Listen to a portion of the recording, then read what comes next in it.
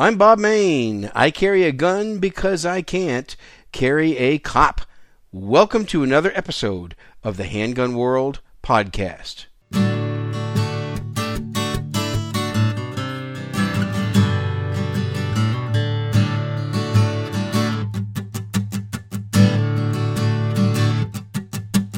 How can people be so blind, not know what freedom means?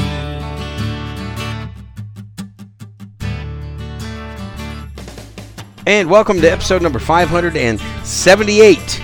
This is January 9th, 2022, and this is a practical show done by a practical guy. So this week I have a great interview coming up for you. I just want to remind you that this show is brought to you by Concealment Solutions. I own 6 Concealment Solutions holsters. I own 3 of the mag holders that they sell. I have 2 Concealment Solutions belts. I really like their stuff. If you need a good holster outside the waistband, inside the waistband, Kydex, hybrid holster, check them out, concealmentsolutions.com, concealmentsolutions.com, and you get a 10% discount just by using the discount code HandgunWorld at checkout. One word, HandgunWorld. So I had a chance to interview Mike Ochsner, also known as Mike Ox, on real-world gunfight training. And Mike's kind of got a really good system that kind of short-circuits a lot of what is being taught today. And when I say short-circuit, I mean just speed things up, help you learn it faster and be able to improve quicker. And it's kind of a pretty cool, scientific, innovative training system, and he's going to talk about that. He's going to join me very soon to talk about real-world gunfight training and also dry-fire training cards. Yeah, dry-fire training cards. Kind of a cool system, and I had a chance to look both of these over before I decided to bring Mike on the show, and I thank him very much. You're gonna enjoy this coming up shortly. I also want to mention that I had a pretty good outing yesterday at a competition match, American Action Shooting Association, shooting my Shadow Systems MR920. Next time I go out and compete, I'll be shooting the DR920, the Shadow Systems DR920. As I mentioned in the last episode, or it was actually 2 episodes ago, I believe, early in the year that first came out, that my yearly goal, my new goal for 2022, my new SMART goal for 2022 is to spend a year with 2 Shadow Systems guns. I think after spending a year with the MR920 and also with the DR920, I should be able to really make an informed decision on whether these guns are top-notch, whether they're not, whether I should keep them, or whether I should not. I think I know how it's going to turn out, but I'm going to let you know every step of the way. The MR920 is a fantastic pistol, but when it comes to competition shooting and things like that, it's not as easy to shoot as the DR920, and that makes sense. You know, it's a Glock 19 versus a Glock 17. Now, I used to be able to shoot the Glock 19 as well as I could a 17 or a 34. Now my skill level has kind of gotten to the point where I am getting some benefit out of the larger gun.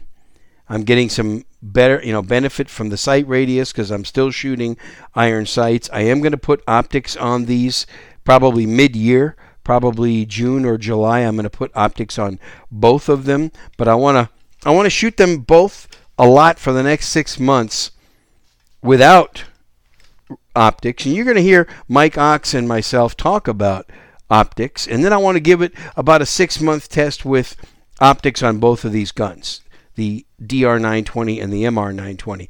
But I do get a benefit from shooting the larger guns. It used to be that my shooting, is not quite good enough to really notice the difference between shooting a Glock 19 and a Glock 17 and a Glock 34. I seem to perform the same with all of them. Matter of fact, sometimes I performed a little bit better with my Glock 19 just because I shot it so much. But this DR920 Elite, both of mine are the Shadow Systems Elite versions. This thing is just really awesome. It is just a terrific, terrific firearm. You know, I had a guy being kind of sarcastic with me at the range. You know, he was saying, why would anybody want to pay $950 for a Glock? Well, that's kind of ignorant to say. I really believe that is. Because these Shadow Systems are not Glocks. They look like Glocks. They are built similar to a Glock, but they're so much more. There's so many benefits on the Shadow Systems guns that Glocks don't have. And to say something ignorant like, why would someone pay $950 for a Glock is just plain dumb. I have a Glock that I have more than $950 invested into it. I have a third-gen Glock 19, and I've probably made another $350 worth of upgrades, maybe even more. You know, so probably I've got, I would say it's probably about $950 invested in that Glock Gen 3 19. And it's the same, it's actually less gun than the Shadow Systems pistols that I have. So, again, I really believe, and folks, I really want you to know, I am not sponsored by Shadow Systems. I've only talked to them twice when I had questions about their guns. I called up their customer service and their tech services, and it was great. It was fantastic. So I'm not sponsored by them. I wasn't given these guns. I bought them with my hard-earned money. I just like them. And when I do reviews, I bring to you reviews on products that I have gone out and paid for and use. I don't give you a review on a gun that was sent to me and donated to me for testing and evaluation, or that was at least sent to me for T&E, right? And that's not what I do. I have stuff invested. I have money invested and time invested in the products. And that's one of the reasons why I think that you get so much benefit, because you hear an everyday guy like me, you hear a real world, ordinary guy that's not an industry insider like me, get a product, use it, and tell you about it. So anyway, that's a little bit about the beginning of my 1-year experiment. If you want to send a comment after you hear this interview, you can email it, handgunworld@gmail.com. You can call into the show and leave a voicemail, 210-646-1727. Check out the books that Mike has written. Check out his websites. I will put a link in the show notes for both of his websites. One of them is realworldgunfighttraining.com, and the other is dryfiretrainingcards.com. Here we go. Mike Ox joins me. Hello, everyone. My special guest coming to us from Idaho, Mike Ox. Mike, welcome to the Handgun World podcast.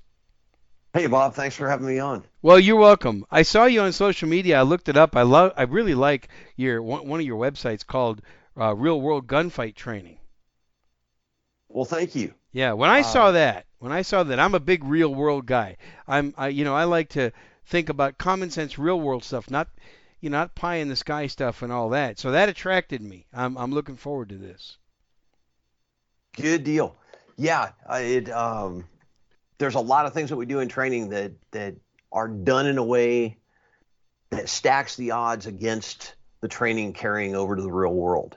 And a big part of the goal is to figure out how we can change our training so that we can do less training and have more of it carry over to the real world. I'm all about that. I'm a big training person. I think a lot of my listeners, thousands of them now, they have kind of been sick of me talking about training over the years, but I don't care, because I think the training is 3 times more important than these tools that we use. Yep. And the gun is only the tool. So tell us, do a 2 or 3 minute introduction of who is Mike Ox and what is your training company all about? Well, it has been an interesting progression. Pretty much everything that I'm doing today is the result of trying to figure out how to get around some adversity I was facing.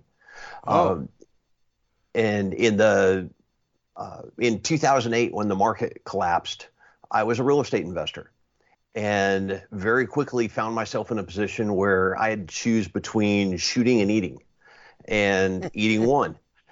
And is I that's had, amazing? yeah, but at the same time, I knew I needed to keep training.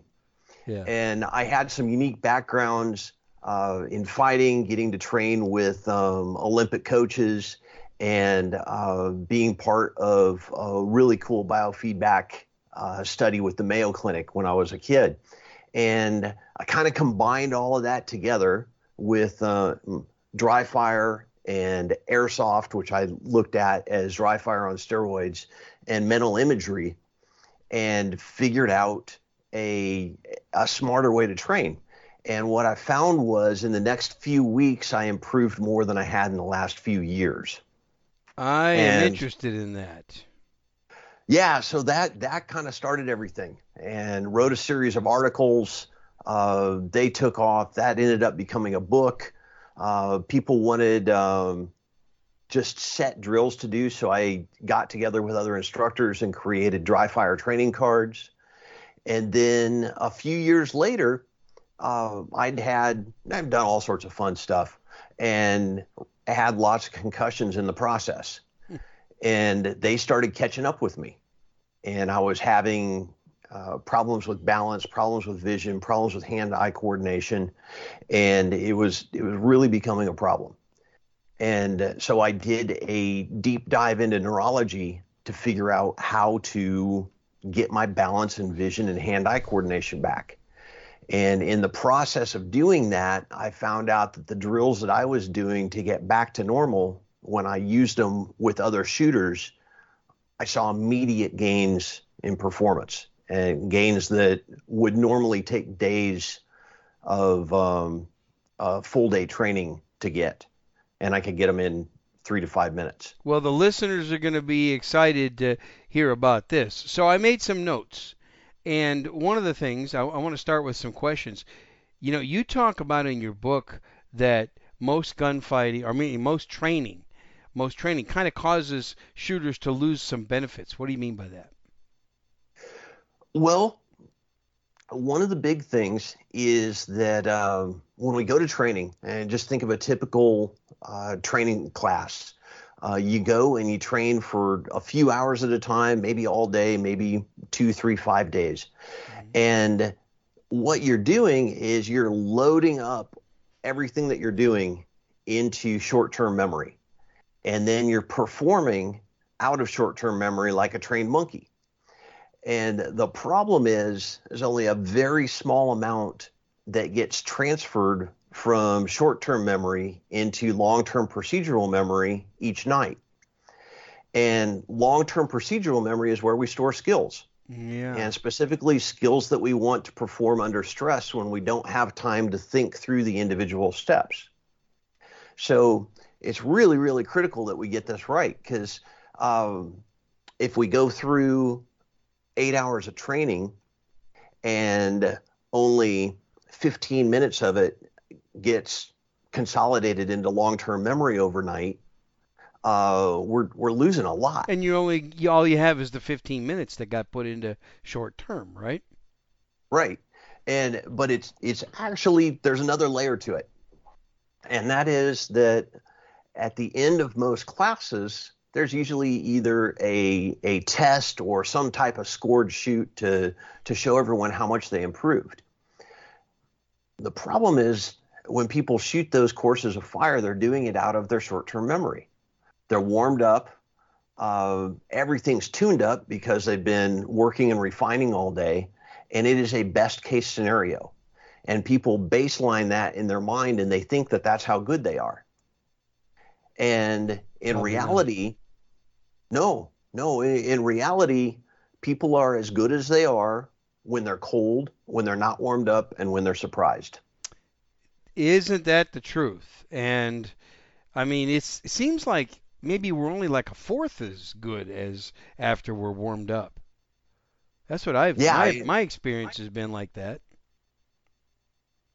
Yeah, it's very, very common. And so, uh, what one of the things I'm working on is trying to help instructors have processes to be able to transfer more of their teaching to the student's long-term memory.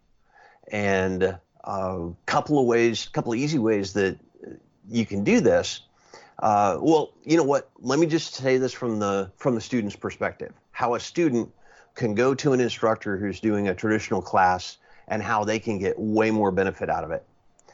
And one of the things that you'd want to do is in the weeks leading up to the class, you'd read everything that you could by the instructor and you'd watch videos that they had posted. And in the process, you would learn the vocabulary that they use, and you'd learn the concepts that they're going to talk about.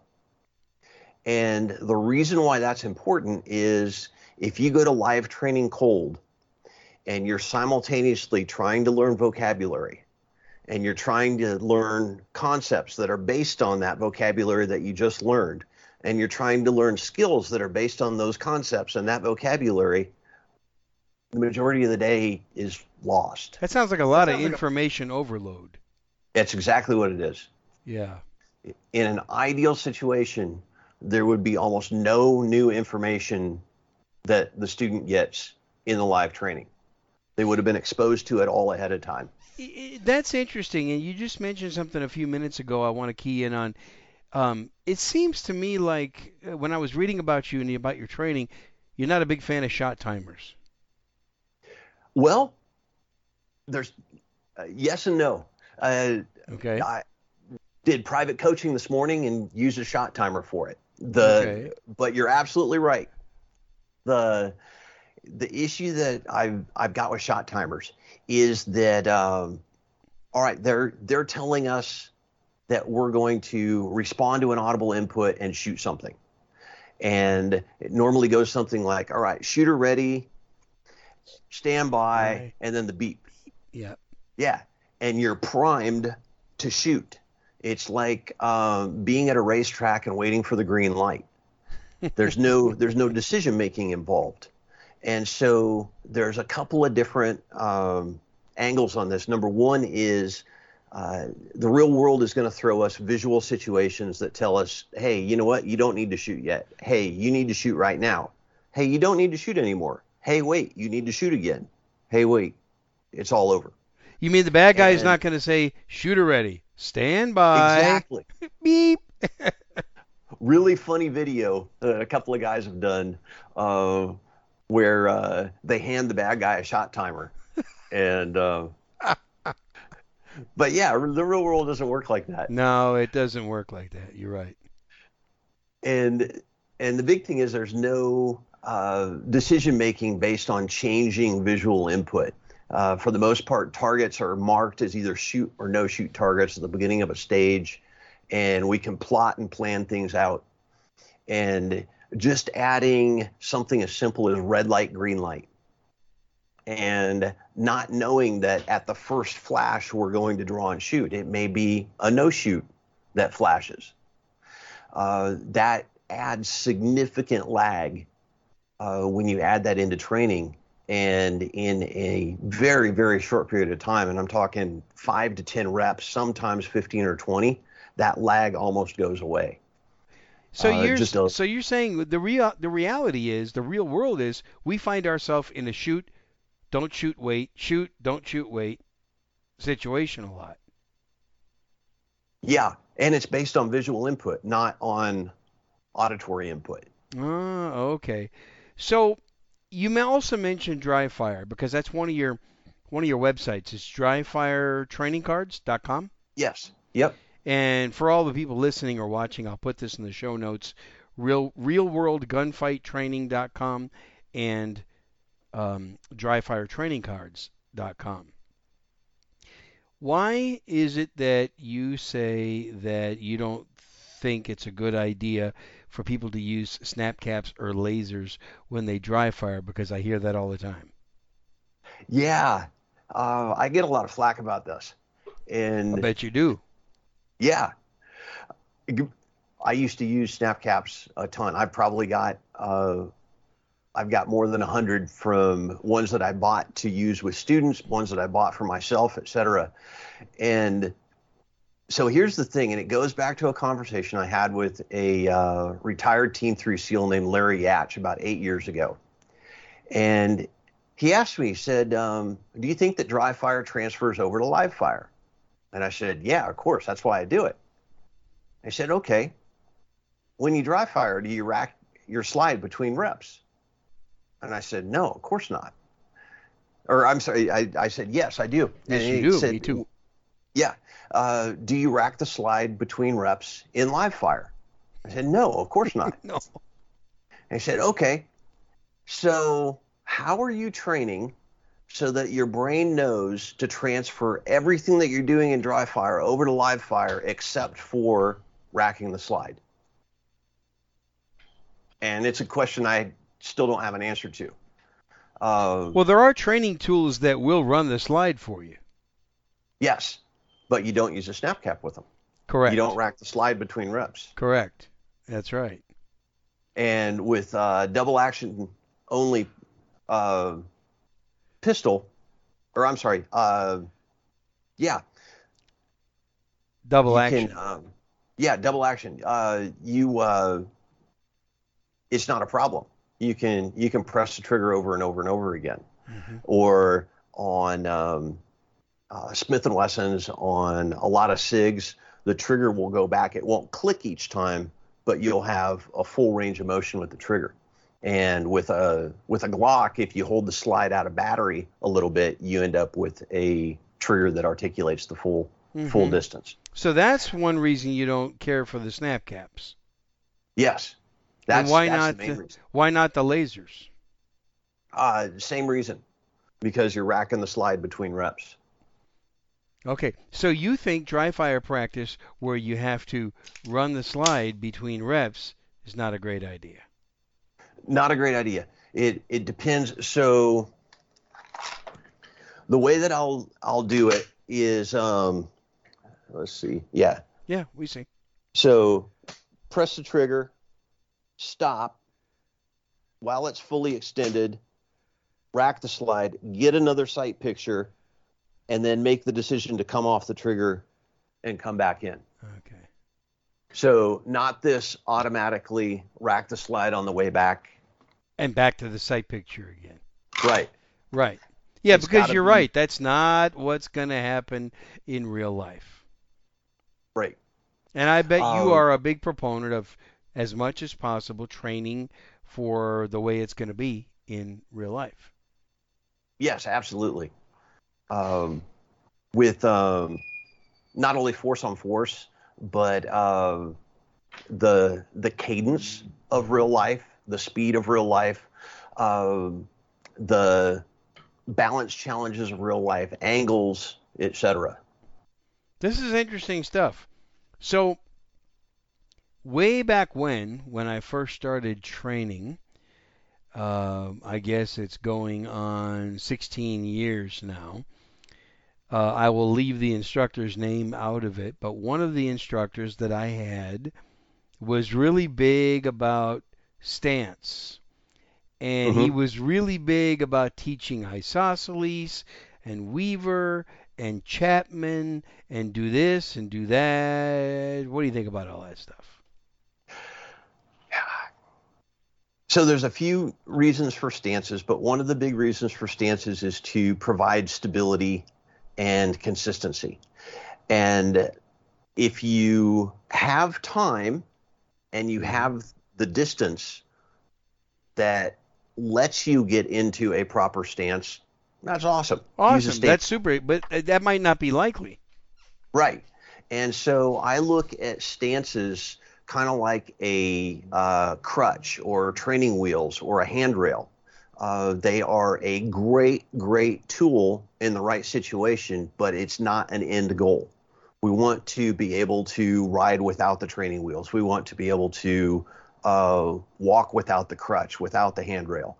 And so what we want to be able to do is shoot at off angles while off balance and still be able to make good, fast hits. I've taught people how to do that for years, and I'm sure you're probably even better at it than I have. I've had people moving at a very, very rapid pace and making hits on Hmm. target. And they may have 1 foot off the ground while they're shooting and making hits. Absolutely. Yeah. You know, um, it sounds like you're a proponent of that. Yeah. And it's one of those things that, so if you do all of your practice with an ideal stance and a natural point of aim and in sterile conditions, what you end up creating is a very fragile technique. And if there's any deviation from that stance, from that natural point of aim, it's going to introduce a lag and it's going to introduce a drop in accuracy. And we can't afford And the lag or the drop in accuracy. no, no, not at all.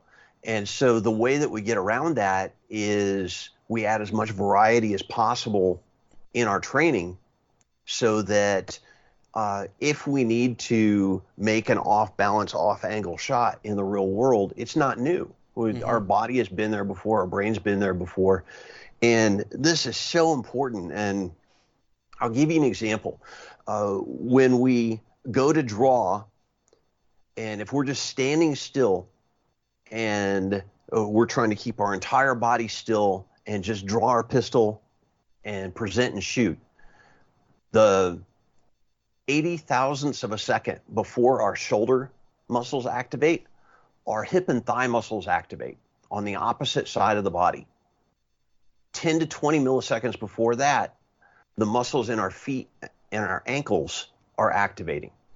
And the reason why these are happening is the brain is planning out this movement, and it's saying, okay, if I move like this, I need to compensate so that I don't fall down and hurt myself. And so it's pre-planning what the opposite foot needs to do to compensate for the movement of the hand. And every angle that you do that is different. And if you have done it in training, the brain knows how to handle that situation. Your brain remembers that.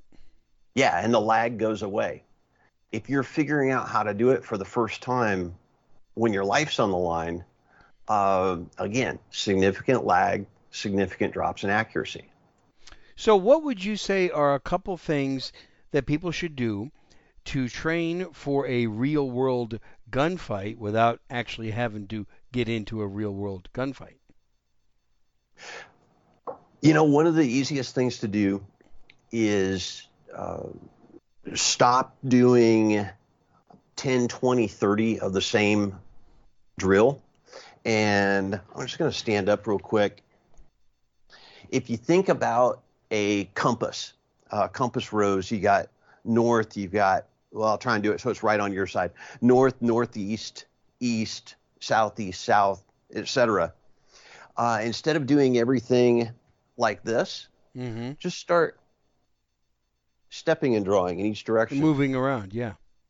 Yeah. So you get around it, you go around the circle.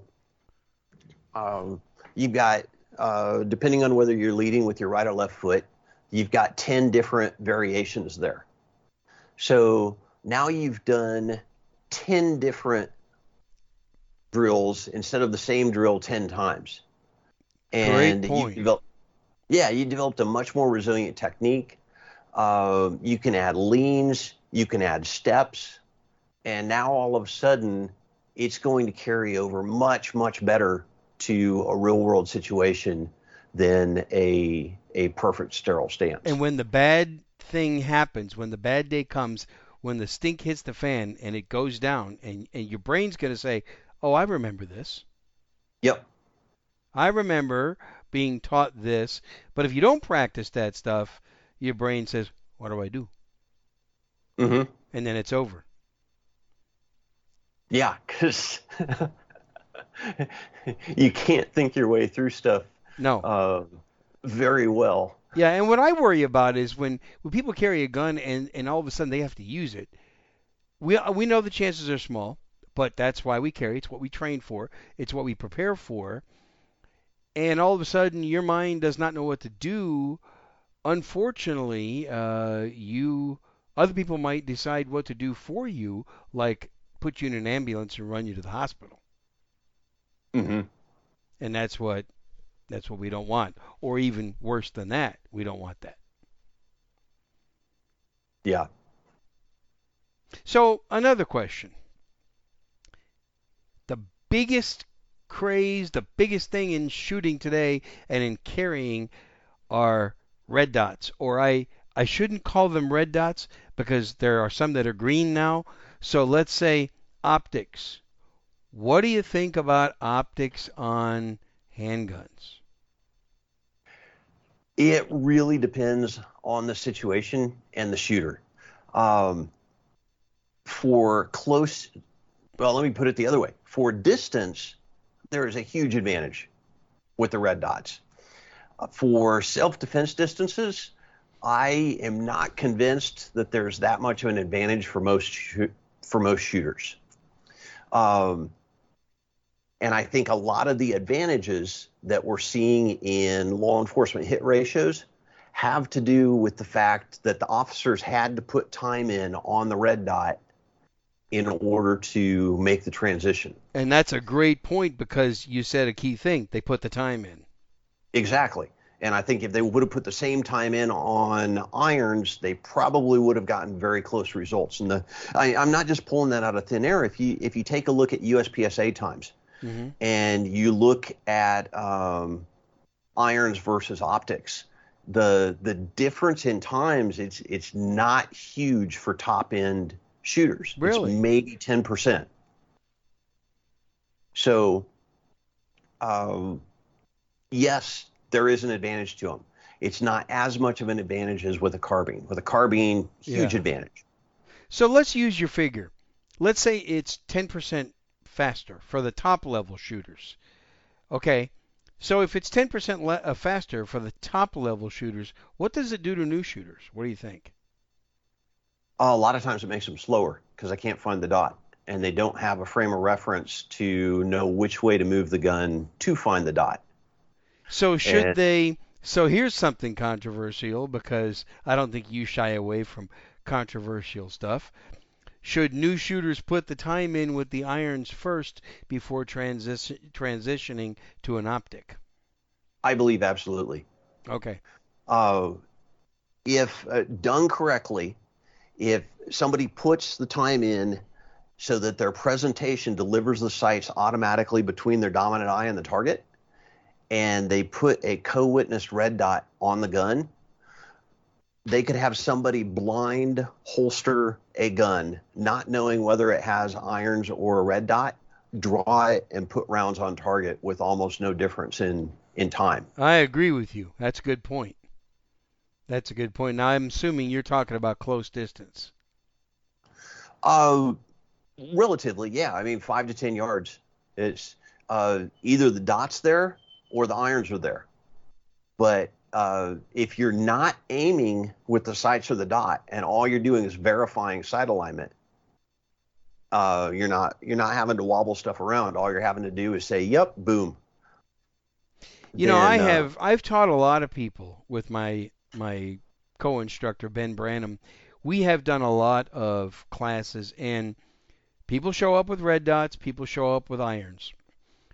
You would not believe, oh, you would believe, but a lot of listeners and viewers would not believe how many times people are, and they're saying it loud, I can't find my dot, I can't find my dot. You know, we're trying to get them to speed up the drill. Where's my dot? Where's my dot? And that's what they're saying. yeah, I don't carry optics yet, and I'm not going to say I'm a top level shooter. Um, I'm about a medium level shooter, and you know this is my primary carry gun.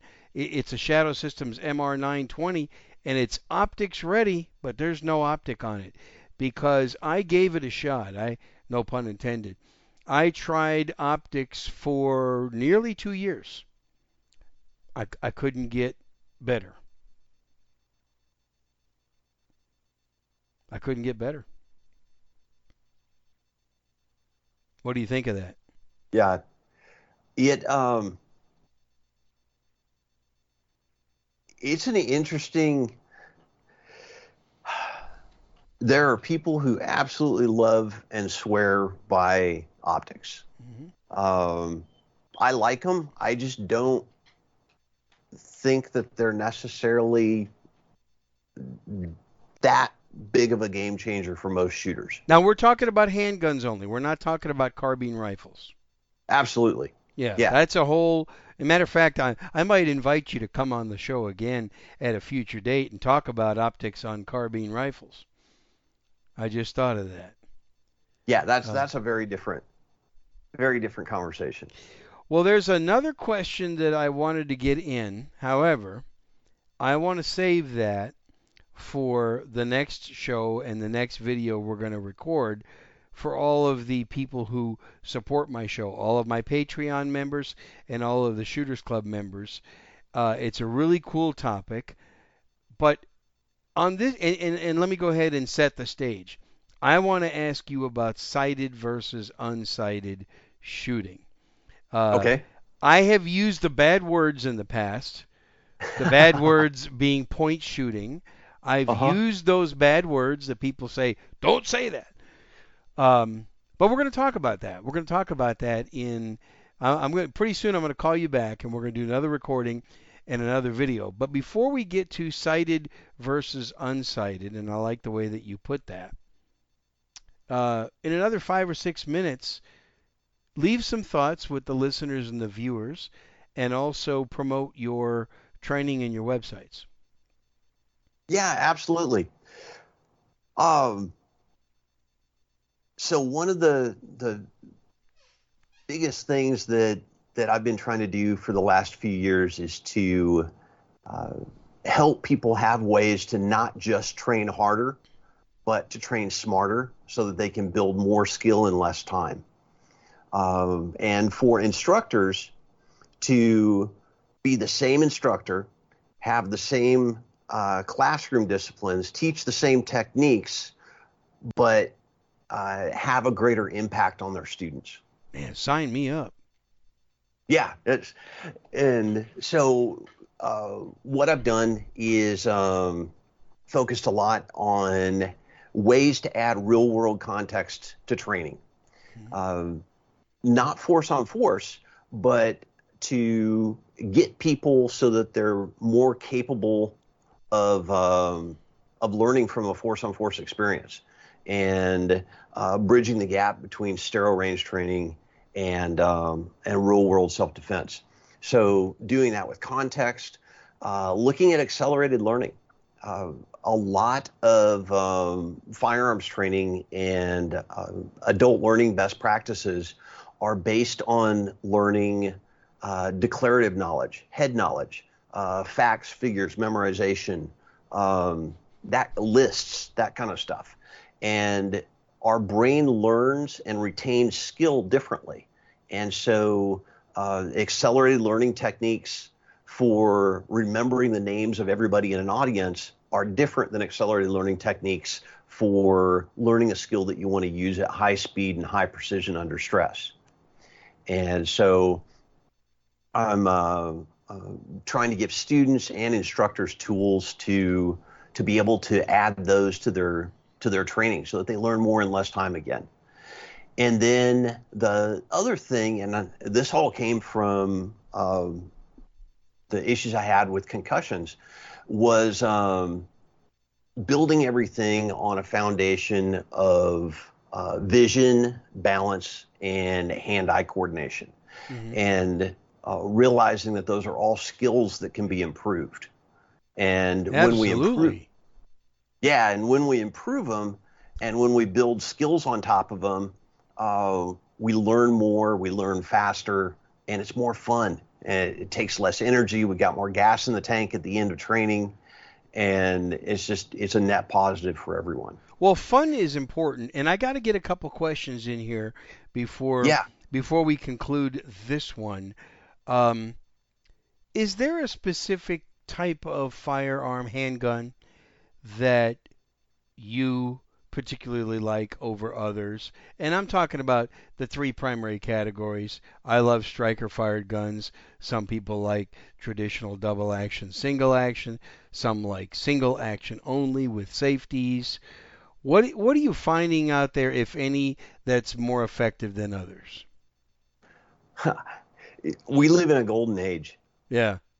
and there didn't used to be as many good options as there are. And my gosh, now you can go almost any one of those directions and find something incredible. Yeah. Good Um, answer. Good answer. I what I carry personally Yeah. is I carry a Glock 26. I started carrying a Glock 27 in 1999 and switched over to 9 millimeter, and I've so what is that? 23 years that I've carried that subcompact frame. You're I still I carrying the G26? Yeah, I Nice. really like the narrower Glocks. I also really like the SIGs, but I've got so many holsters and magazines and everything else, and so much time on that gun that I'll probably shoot that for a long time. Yeah. Uh, I'm with you. Now I don't advocate one pattern over another. I don't advocate one gun system over another, but I do advocate carry what you got the most time using. yeah. What do you have the most time in? What are you the most proficient? Put that in your holster. Would you agree? Oh, absolutely. And that's what I use for IDPA. That's what I use for USPSA. That's what I use for three gun. Really? You And shoot that little yeah, G26 in IDPA I shoot and it in in all of USPSA? them. Wow. Yeah, I've done 100-yard shots in matches with that little Glock 26, and um, It's interesting to hear, Mike, you say this because I just did a show that aired last Sunday, and the show was becoming a one gun man. mhm. That was the title of my show, and I spent about half of that episode talking about something that a lot of people disagree with, and that is becoming a one gun man or a one gun woman. And what I meant by that is I'm not saying only buy one gun, but I'm saying invest most of your time, energy, money, ammo, and resources into one gun that you pick to carry. Yep, And now you just kind of reinforced that for me. I agree with that 100%. And Yeah. hey, yeah, I love the saying, "Beware the man with only one gun." And I've been trashed, and I've heard people trash that. But you know what? I'm sorry. There is just a lot of truth to that. Yeah, Be very aware and be weary and be cautious of the person that has invested most of their time in that one gun because they're going to get pretty darn good. yeah. And Way less thought involved. I bit into the myth of rotating carry guns. What a disaster that was for me for about 2 or 3 years. I I just simply could not get good with any of them. Yeah. The exception for me is I go back and forth between the Glock 26 and J frame revolver. You do. Yeah. Well, now how do you find that transition to work out for you? It- the only way that I have been able to figure out how to explain it is a completely different skill set. There are aspects that carry over, but my grip is different. Oh yeah. I mean, I cross over my thumb. I started doing thumbs down because that would be a consistent technique, and ended up realizing that I approach each gun differently. And Okay. So Mike, this is a you just sparked another question real quick before I let you go. So how do you train your brain that when there's trouble, when the jig goes up, when you got to get that gun out to defend your life, how are you going to tell your brain, do you have the Glock 26 in your hand or do you have your J frame in your hand? the the way that I have done it, and I suggest this. I don't have a large body of evidence to say this is definitely the way to do it. But I carry my Glock on my strong side hip. I carry my J frame appendix, Ah, okay. and Ah, I do not carry the J frame on my strong side hip. I do not carry my Glock appendix. Well, there you go. That's good. So based on where you've got the gun, that tells your mind which one you're pulling out. Yeah. Very good. I like that. So there's yeah, that is definitely not a set in stone thing. I know people who they seem to be able to switch between guns regardless of position, I cannot. and but I can't do you it. start adding speed and stress to the situation, and the Fumbling. yeah. I can't do it. I have to stick with striker-fired semi-automatic guns. I tried. I bought a J-frame. It was 4 or 5 years ago. I bought a nice one. I bought a nice Smith & Wesson 642 Performance Center with a really nice action and everything. And I practiced and tried to switch back and forth. I just can't do it. I got to have one or the other. I either have to have a striker fired on me, or I got to have revolvers only. That's just the way it is for me. Mm-hmm. But that's good. That's good that you can make that transition. I know some people that, like I said, they'll, for 2 days I'm going to carry a Glock, and for 2 days I'm going to carry a double action Beretta, and another 3 or 4 days I'm going to carry my 1911, and okay, this week I think I'm going to carry my revolver. To me, that if I try that, that messes me up. Yeah. There's just no, I mean, but I like your technique of carrying it in a different position always, and that tells your mind what you're using. Good. Talk about your Yep. websites. Talk about your websites, please, and your training. All right. Yeah. I want to encourage people to head over to realworldgunfighttraining.com, and I've got a couple of things there. I've got my new book, which was a bestseller on Amazon, called Real World Gunfight Training, and you can pick it up for free if you help with shipping. And up at the top, there's a link where you can download the summary and check it out and see if it's a fit for you. It goes through some of the stuff. The summary goes through, the book goes through all of the stuff behind how to add context to your training, how to add accelerated learning techniques to your training, how to get better vision balance and hand-eye coordination, and how to build everything on that, and how to combine everything together to make a training plan that'll get a lot more done in a lot less time. I will link to that book for you in my show notes as well. Thank you. Yeah, we're at a time where it doesn't look like we have a ton of time to get ready. We don't. And what is your other website? Gunfight Training Cards? Dry Fire Training Cards. Dry Fire Training Cards. So what is that? Tell people what that is. So Dry Fire Training Cards is a collection. It's 50 dry fire drills, and they're on playing cards. And there are fundamentals drills, there's advanced drills, there's movement drills, and low light drills. And one of the big reasons for it, and there are two big things actually. One is variety keeps training fun, which keeps the brain engaged, helps you learn faster, and helps you train more often, or want to train more often.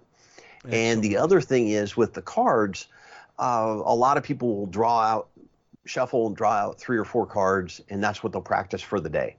And what it does is it keeps people from getting into a rut, and it kind of forces them to do the things that they may not be good at and wouldn't do otherwise. And that doesn't mean that you have to focus on your weaknesses all the time, but you do want to spend some time on them occasionally so that they're not as weak. I'm going to link to both of those websites, give you some advertising and things. And, you've generously donated your time, Mike, and I appreciate that very well. So I want people to check out your stuff. And I'm going to call you back shortly, and we're going to talk about what I have been wanting to talk about really bad with you, and that is sighted versus unsighted shooting, because I think that's a big deal. Yes, it is. I think it's a big deal. Mike, thanks for coming on the show. I appreciate it. Thanks a lot, Bob. All right, have a good time. Bye. Thank you, Mike. I appreciate you donating your time. Again, check out both of his websites, realworldgunfighttraining.com and dryfiretrainingcards.com. And there'll be links in the show notes if you need to use those. Just a reminder that part 2, where Mike and I talk about sighted fire versus unsighted fire, or also called point shooting, that's coming up in about 3 days after this releases. It's coming up on the Patreon page, the Handgun World Patreon page, and Shooters Club members are also going to have it on that website as well. That website's shootersclubmembers.com, shootersclubmembers.com. You can support myself and Ben Branham, both of our podcasts, for only $8 a month and get an absolute ton of online training. $8 a month, $75 a year.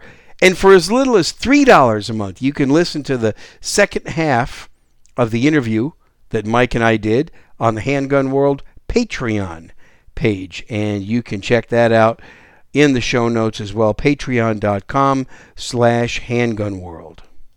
Also remember, a lot of the products that I use can be found on my Amazon page, and you can use any of those product links to either purchase those or do your other shopping on Amazon. If you have other shopping, just click one of the product links. You don't have to buy that product, but if you do that, it helps support my show as well. Thank you.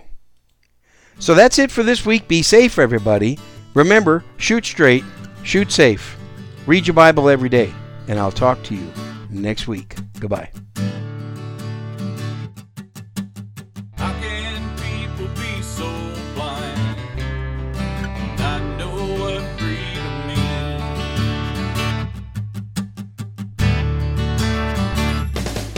Don't you tread on the Constitution, don't take my liberty.